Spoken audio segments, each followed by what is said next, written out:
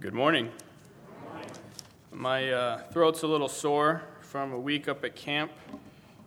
You generally have to talk pretty loud to get the kids' attention, so bear with me. Does anybody know the verse that's outside the front of the chapel here? Do you know what verse that is? That's on a...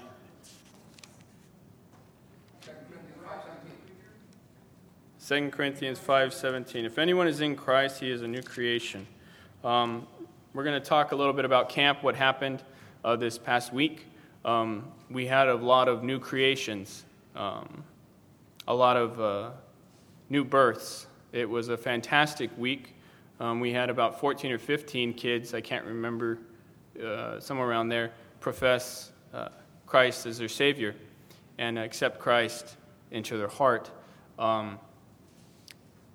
Almost every day some kid got saved, and it was just a blessing and a constant encouragement. We'd come together to the morning counselor meetings and to hear, so-and-so came up to me and just, asked, like, how can I be saved? What do I need to do? And just to be able to take them through and to be able to, even in those few days, to see a change in their lives. Kids that got saved on Monday were different people on Friday. And you really see how people are on that nice 8-mile hike we go on. And we also play a couple games with them, and you get a real taste on what they're like, how sensitive they can be, how emotional they can be. And it was just a fantastic time of ministry. Dave was able to give chalk talks in the evening, and that really, really kept the kids' attention. And they asked me to go ahead and share with you guys and to thank you for all your prayers.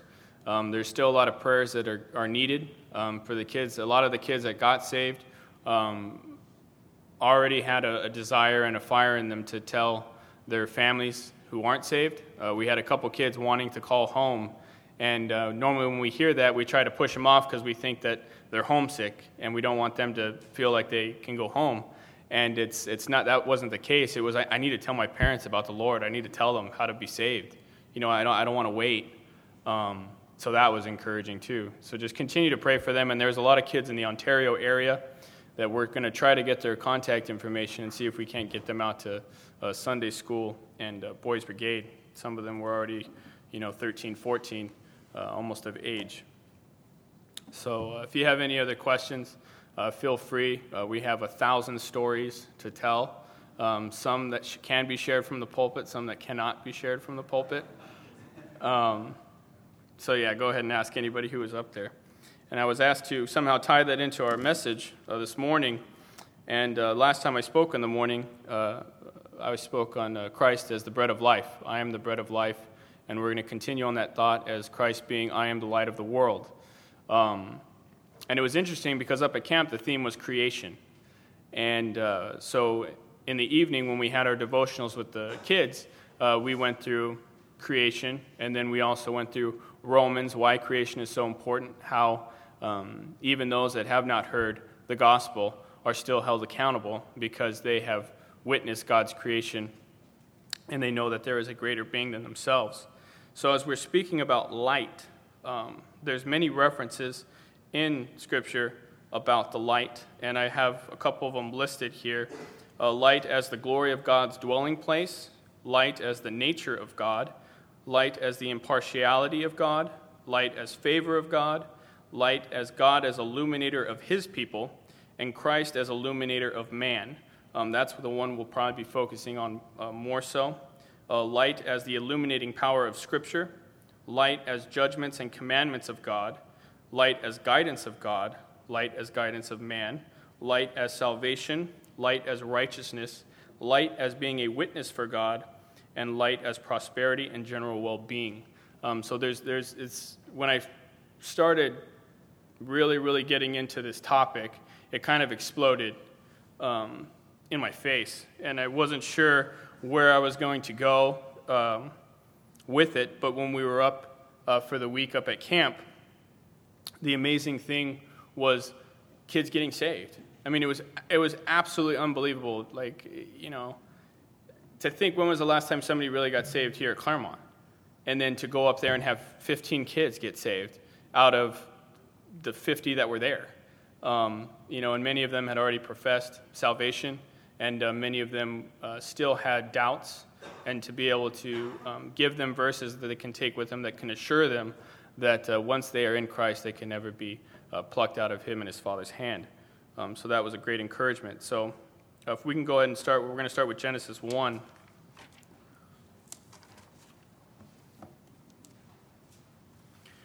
Genesis 1:1, it says, "In the beginning, God created the heaven and the earth was without form and void, and darkness was upon the face of the deep, and the Spirit of God moved upon the face of the waters. And God said, 'Let there be light,' and there was light.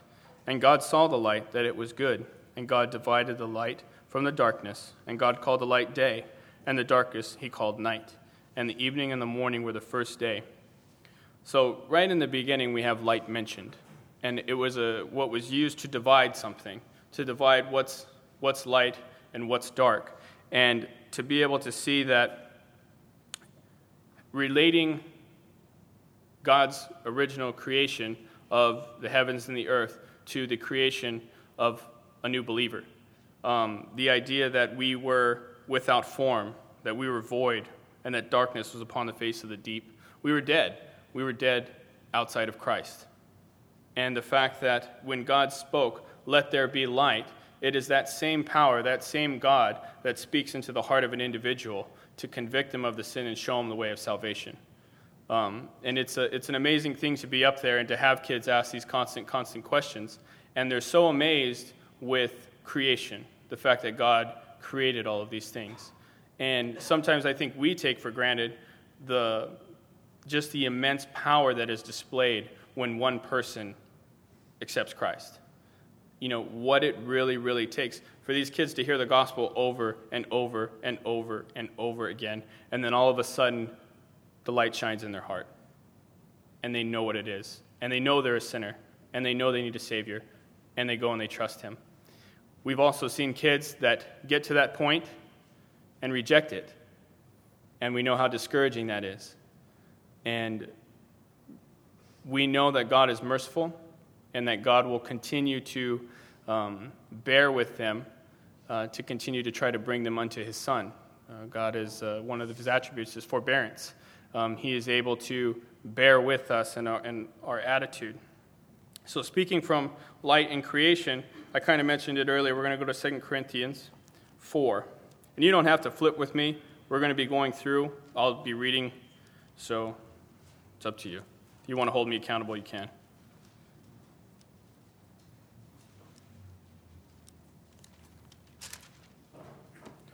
Second Corinthians chapter 4, verse 1.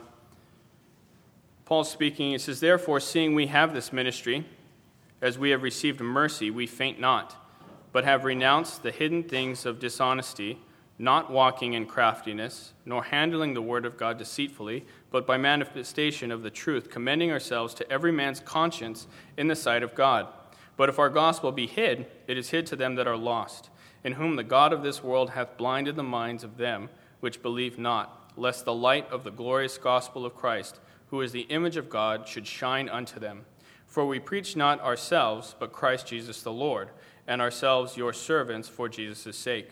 For God, who commanded the light to shine out of darkness, hath shined in our hearts, to give the light of the knowledge of the glory of God in the face of Jesus Christ."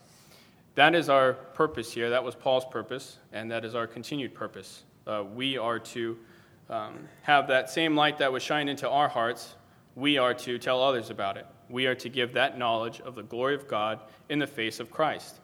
He is the image of the glory of God.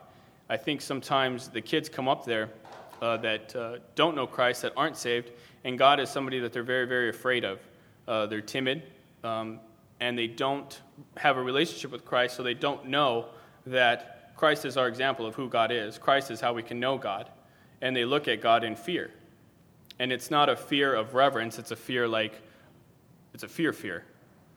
And that's what's leading them to realize that if they don't trust Christ, they're going to have to face the wrath of God, and they're afraid of that. What happens is it seems like people get older. As I got older, I got less and less afraid of that taking place. And you start to convince yourself that would never happen, that God is just so loving and not to be feared, and he would never do such a thing like send somebody to hell. What kind of God is that? But we see in Scripture that is not the case, that the only way is through Christ. And so when we see that in verse 6 it says, "For God who commanded the light to shine out of darkness hath shined in our hearts to give the light of the knowledge of the glory of God in the face of Jesus Christ." It is an amazing thing, the power, like I say, that takes place every time someone gets saved. And the purpose of going through these I am statements, and we will get there, Lord willing, is to show forth the glory of Christ in all his attributes and how he relates to the people and what he uses to identify himself with those that are his and with those that do not belong to him. Last time I spoke, we went through Romans 1:16 through 32, and it was talking about, I kind of use the term a rotten sinner. It's talking about somebody that has no knowledge of who God is, no knowledge of Christ, that the only witness they have is creation itself. They are not a refined person. They are without law. And in Romans chapter 2, it gets into others that condemn themselves through their own conscience, and those that do not necessarily have religion, but they have a conscience and they are a little bit more refined, and I refer to them as the refined sinner. And it gets later on into the religious sinner, those that have religion and continue to sin anyway, and they're held guilty according to the law that they have. But it's interesting that in 2 Corinthians it talks about speaking to somebody's conscience, getting their conscience to convict someone, to reason with them, and to show them from Scripture and from their own life that they are indeed a sinner in need of a Savior. And so Romans chapter 2, it says, "Therefore thou art inexcusable, O man, whosoever thou art that judgest, for wherein thou judgest another, thou condemnest thyself. For thou that judgest doeth the same things. But we are sure that the judgment of God is according to the truth against them which commit such things. And thinkest thou this, O man, that judgest them which do such things, and doest the same things, that thou shalt escape the judgment of God? Or despisest thou the riches of his goodness and forbearance and longsuffering, not knowing that the goodness of God leadeth thee to repentance? But after thy hardness and impenitent heart treasurest up unto thyself wrath against the day of wrath and revelation of the righteous judgment of God, who will render to every man according to his deeds.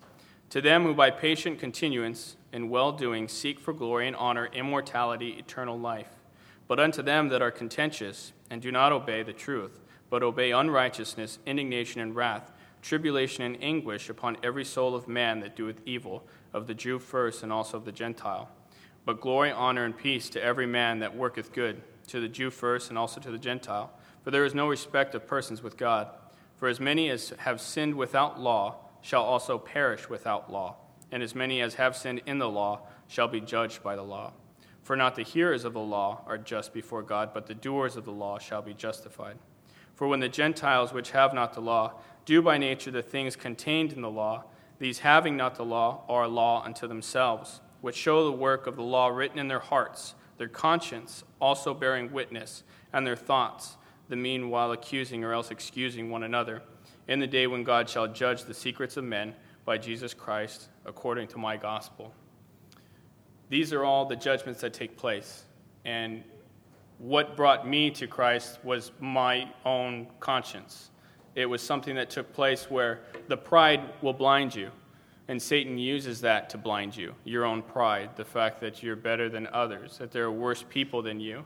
And it seems like when that takes place, and you see somebody that is a quote-unquote Christian doing wicked things, if you are unsaved, that is a checkpoint to, okay, I'm good, because look at how wicked that person is. And if he thinks he's going to heaven, well, he's not going to get there in front of me. So I think the idea is, that Paul in Romans and in 2 Corinthians is alluding to is the light that is shining in people's conscience. And the fact that God has many, many, many ways to show forth his light. He can show it forth through Scripture. He shows it in his creation. He shows it through us. And he shows it through our actions, things that we do, how we live our lives. We see in other passages, especially with Paul, that he literally came out as a light and blinded Paul and showed himself that way. God is capable of doing anything he wishes to get across his gospel and to get across showing the light to somebody and allowing them to make the decision. And the one picture we have in the Old Testament is in Leviticus in chapter 6, where it talks about the burnt offering. And the burnt offering was to be going constantly, 24 hours a day. They'd offer it up in the morning, they offer it up in the evening, and it was a constant fire on the altar. And just to think that everyone gathered around the tabernacle, there's always light coming from that tabernacle. There's always fire on the altar. And it's a constant reminder of the fact that there is a reason why offerings are being burnt. And the reason is because of sin. And the interesting thing that we see in creation, when it says, "Let there be light," that the earth was without form, it was void, and darkness was upon the deep. God was then making a place that was bringing order. And when God created man, he created him perfect, and he fell. And this whole process of Christ coming is to bring things back into order. And we know that order will be complete in the day when he cast Satan and all of his followers into the lake of fire. And there will be a new order. So we're going to go ahead with all of this background of speaking to the conscience and of light. We're going to go ahead to go to John chapter 8 and get into Christ as the light of the world.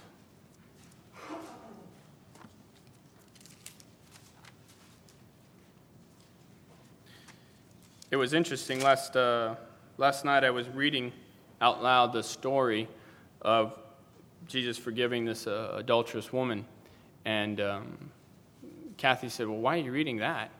I said, "Well, that's what takes place right before he goes into his statement that he is the light of the world." And we were kind of surprised that was, what was going on before he goes into this teaching. And last time when we spoke on the bread of life, he had just fed the 5,000, and he had traveled over the Sea of Galilee to Capernaum, and those that were there followed him, and they wanted more bread. They wanted to eat again. And it made sense that he would go into the transition, well, I am the bread of life. I can satisfy. I can give eternal life. So it was an interesting way of figuring out why is he speaking in such a way right after what takes place. So go ahead, John chapter 8, verse 1. It says, "Jesus went unto the Mount of Olives, and early in the morning he came again into the temple, and all the people came unto him, and he sat down and taught them. And the scribes and the Pharisees brought unto him a woman taken in adultery. And when they had set her in the midst, they say unto him, Master, this woman was taken in adultery in the very act. Now Moses in the law commanded us that such should be stoned. But what sayest thou? This they said, tempting him, that they might have to accuse him. But Jesus stooped down, and with his finger wrote on the ground, as though he heard them not. So when they continued asking him, he lifted up himself, and said unto them, He that is without sin among you, let him first cast a stone at her. And again he stooped down and wrote on the ground. And they which heard it, being convicted by their own conscience, went out one by one, beginning at the eldest, even unto the last. And Jesus was left alone, and the woman standing in the midst. When Jesus had lifted up himself, and saw none but the woman, he said unto her, Woman, where are those thine accusers? Hath no man condemned thee? She said, No man, Lord. And Jesus said unto her, Neither do I condemn thee. Go and sin no more. Then spake Jesus again unto them, saying, I am the light of the world. He that followeth me shall not walk in darkness, but shall have the light of life. One of the things that I wish I knew is what he was teaching about in the temple that day. Was it somehow related? Was he speaking of something that the Pharisees went out and found a specific person caught in adultery? Was he speaking? Who knows what he was talking about? But for some reason, the Pharisees brought this woman to him that they might have reason to accuse him. And we see in Deuteronomy what happens when you bring somebody that's worthy to be stoned. The person that's supposed to cast the first stone is the witness that brought them.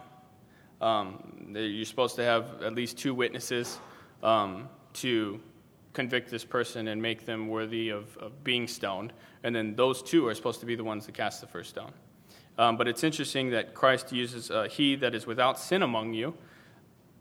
Let him first cast a stone at her. We know that the only one that was without sin was Christ. So why didn't Christ pick up a stone and throw it at her? I mean, that's a real question. She's guilty, caught in the very act, brought out. There was a man there without sin. Why didn't he throw a stone? It's mind-boggling, the mercy that Christ continues to show to people that are not his. There's been, instances where there's individuals that go to schools and with a weapon and kill people. And they see it happen. And we go through this court system where it's like, we saw this man. It was on camera. This guy went in and shot all these people. But we're going to hold trial and we're going to do all these things. And my attitude is, well, if you see it on camera, what are we going through the trial for? Just shoot the man. He's guilty. Just get rid of him. And you catch yourself. You catch yourself because that's not the light that was shown you. That's not the grace that was shown you. And that's not the mercy that you have received. And it's an attitude check. And it's a reminder of the joy we have in Christ. That he is the light of the world and we are to follow after him. And when he sees somebody that's brought to him worthy of death, able to be stoned, and a one without sin among them able to cast that first stone, and he does not. His forbearance should be like ours. We should be able to bear with people. A lot of times we'll get angry and we'll be frustrated. But it's passages like these that remind us we are to be merciful and we are to be forgiving. And it reminds us of what we were forgiven of. I know I have a lot to be thankful for in my own actions and in my own conscience for what has taken place. And it's interesting here that when he says that, he says, he that is without sin among you, let him first cast a stone at her. And he stooped down and was writing. And they which heard it, being convicted by their own conscience, went out one by one, beginning at the eldest. The other thing that strikes me in this passage is that they went away from the light. They didn't go to the light. They didn't come to Christ and ask for more teaching. They walked away. And we see that all the time. People find out that indeed, it's like they never knew before, but indeed they are a sinner. And they find out, and they're so ashamed and they're so hurt that they walk away. And they go back into the darkness. And they don't approach the light. And there's another passage later on with Judas, we won't turn to it, where Christ gives him the bread with the sop and tells him, what you do quickly. And it says, and Judas leaves, and it was night. And Judas walked out of the room where the source of light was, and he walked away. And we think how amazing it is that somebody could do that. But then again, we don't give God enough glory when somebody accepts Christ and that light shines into their heart and they become a new creation, a brand new creation, something that was never there before, something that was dark and void and without form. So thinking on why didn't he cast the stone, we're going to go to John 3.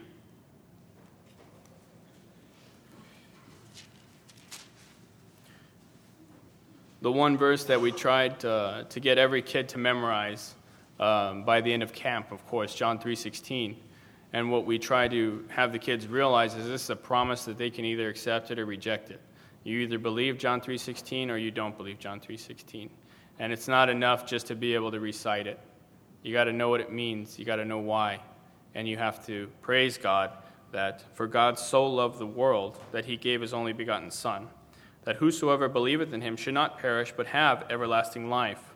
For God sent not his Son into the world to condemn the world, but that the world through him might be saved.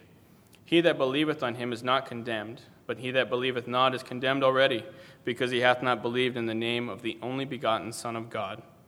And this is the condemnation, that light is come into the world, and men loved darkness rather than light, because their deeds were evil. For every one that doeth evil hateth the light, neither cometh to the light, lest his deeds should be reproved. But he that doeth truth cometh to the light, that his deeds may be made manifest, that they are wrought in God. And the one instance in this passage that is amazing, it says, but he that doeth truth cometh to the light. He that is honest with himself comes to the light because, in a way, he's afraid. He knows the judgment that's coming. He knows he's guilty, and he's already been judged. He's already been condemned. But God was willing to send his Son that the world may be saved. Not that the world would be condemned, but that the world would be saved. And he has been able to give mercy and bear with us during this time that we were saved, that we became new creations. It is a picture to us of the love that he has and being willing to put up with us. With the kids in the cabin, it's definitely a test, and they definitely test your patience and your strength and your voice. And it's a continual prayer that we have to show forth the love and the grace of Christ to these kids. And that is most times not our natural response. There are times when, as we would say now, the hand comes out and it becomes an authoritative talking to. But we keep each other in check, and we try to hold each other accountable. And the amazing thing we found is that when Monday and Tuesday we have a break, well, every day we have a break between 12 and 1. And on Monday and Tuesday, we use those breaks to go back to the cabin and take a nap. And the first 2 days, we found that the enemy was attacking us, that we were starting to feel inadequate, that we were wondering kind of what we were doing up there, and we needed some serious strength. And we were convicted that we weren't praying. And we decided that instead of going back to the cabins and taking a nap, we were going to encourage one another and pray together and ask the Lord to do a work, because we had already kind of thrown our hands up in the air and said, I'm done with these kids. It gets to the point where you hear all the kids come, and at the mealtime, it's, can we make these people sing a song? And can we have a pillow fight at night? And can we this? And can we all this fun stuff? And I wasn't having none of that. So we kind of made an agreement where they were going to, and we had a pillow fight in ours, and we had a pillow fight in ours, and then it got to me, and it said, I felt like if God wanted these kids to have a great time in the cabin at night, they would have had a different counselor. Like, you know what I mean? But, they obviously got mine for a different reason. And it was a test for me to show forth this love. The fact that in my cabin, most of the kids were saved. And it was a time to impress upon them the light that they had received. They were to be showing it forth to others. And if they were doing things that were contrary to that light, that they were actually working against Christ. And how serious that is. And we went through the judgment seat, and that they will have to be accountable for everything that they've done, good or bad. And all of a sudden, things got really, really serious. And they started taking it more and more serious. And I started taking it more and more serious. And kids were getting saved left and right. And we know that it is, as it was in creation, the Spirit of God moving upon the waters, the Spirit of God was moving upon those kids' hearts. And the power of God to command light to shine in their hearts. And the fact that Christ is that light. Christ is the light of the glory of God. And when we come together to remember him on the Lord's Day, that's who we remember. That awesome, awesome power. That light that was blinding. That was able to convict the hardest of hearts that we are sinners, that I was a sinner. It took many, many years, but God continues to work, and we continue to pray. And the thing we need to do is to continue to pray, to continue to shine this light. And Matthew, it talks about, on the Sermon on the Mount, he goes through a period of blessed are theys, And in Matthew 5:14, it says, "For if you forgive men their trespasses..." Oh, wait, hang on. 5:14. That was 6:14. 5:14 says, "Ye are the light of the world. A city that is set on a hill cannot be hid. Neither do men light a candle and put it under a bushel, but on a candlestick, and it giveth light unto all that are in the house. Let your light so shine before men, that they may see your good works and glorify your Father which is in heaven." There is a young boy up there at camp. His name was Jonathan Jaquish, and he was, without a doubt, the most Christ-like kid I had ever met in my entire life. He had a constant smile on his face. He was always helping people. He was never in a bad mood. And I think he said, there were 70-some verses. I mean, it was absolutely ridiculous. And just what an example he was, that the other kids looked up to him. And, what a coincidence it is to have kids like that in the camp and have all these other kids get saved. And you see it where I had a young camper who had a kid do something with his hands, and then he kind of pushed on him, and the kid got hurt, and he was crying and went back to the nurse. And the kid came up that was in my cabin and told me what happened. And so I said, "Well, why'd you do that?" And he said, "I don't know." I said, "Well, how do you feel about it?" "Well, I feel bad." "Well, so what are you going to do?" "I don't know." So I got a taste of what I was like as a kid, I guess, and how frustrating it is as an adult. But I told him, I said, "Well, you need to go and you need to ask forgiveness. You need to go up and ask the kid to forgive you." And he says, "Well, what if he doesn't forgive me?" I said, "Well, that's not what you need to be worried about. It's not about that.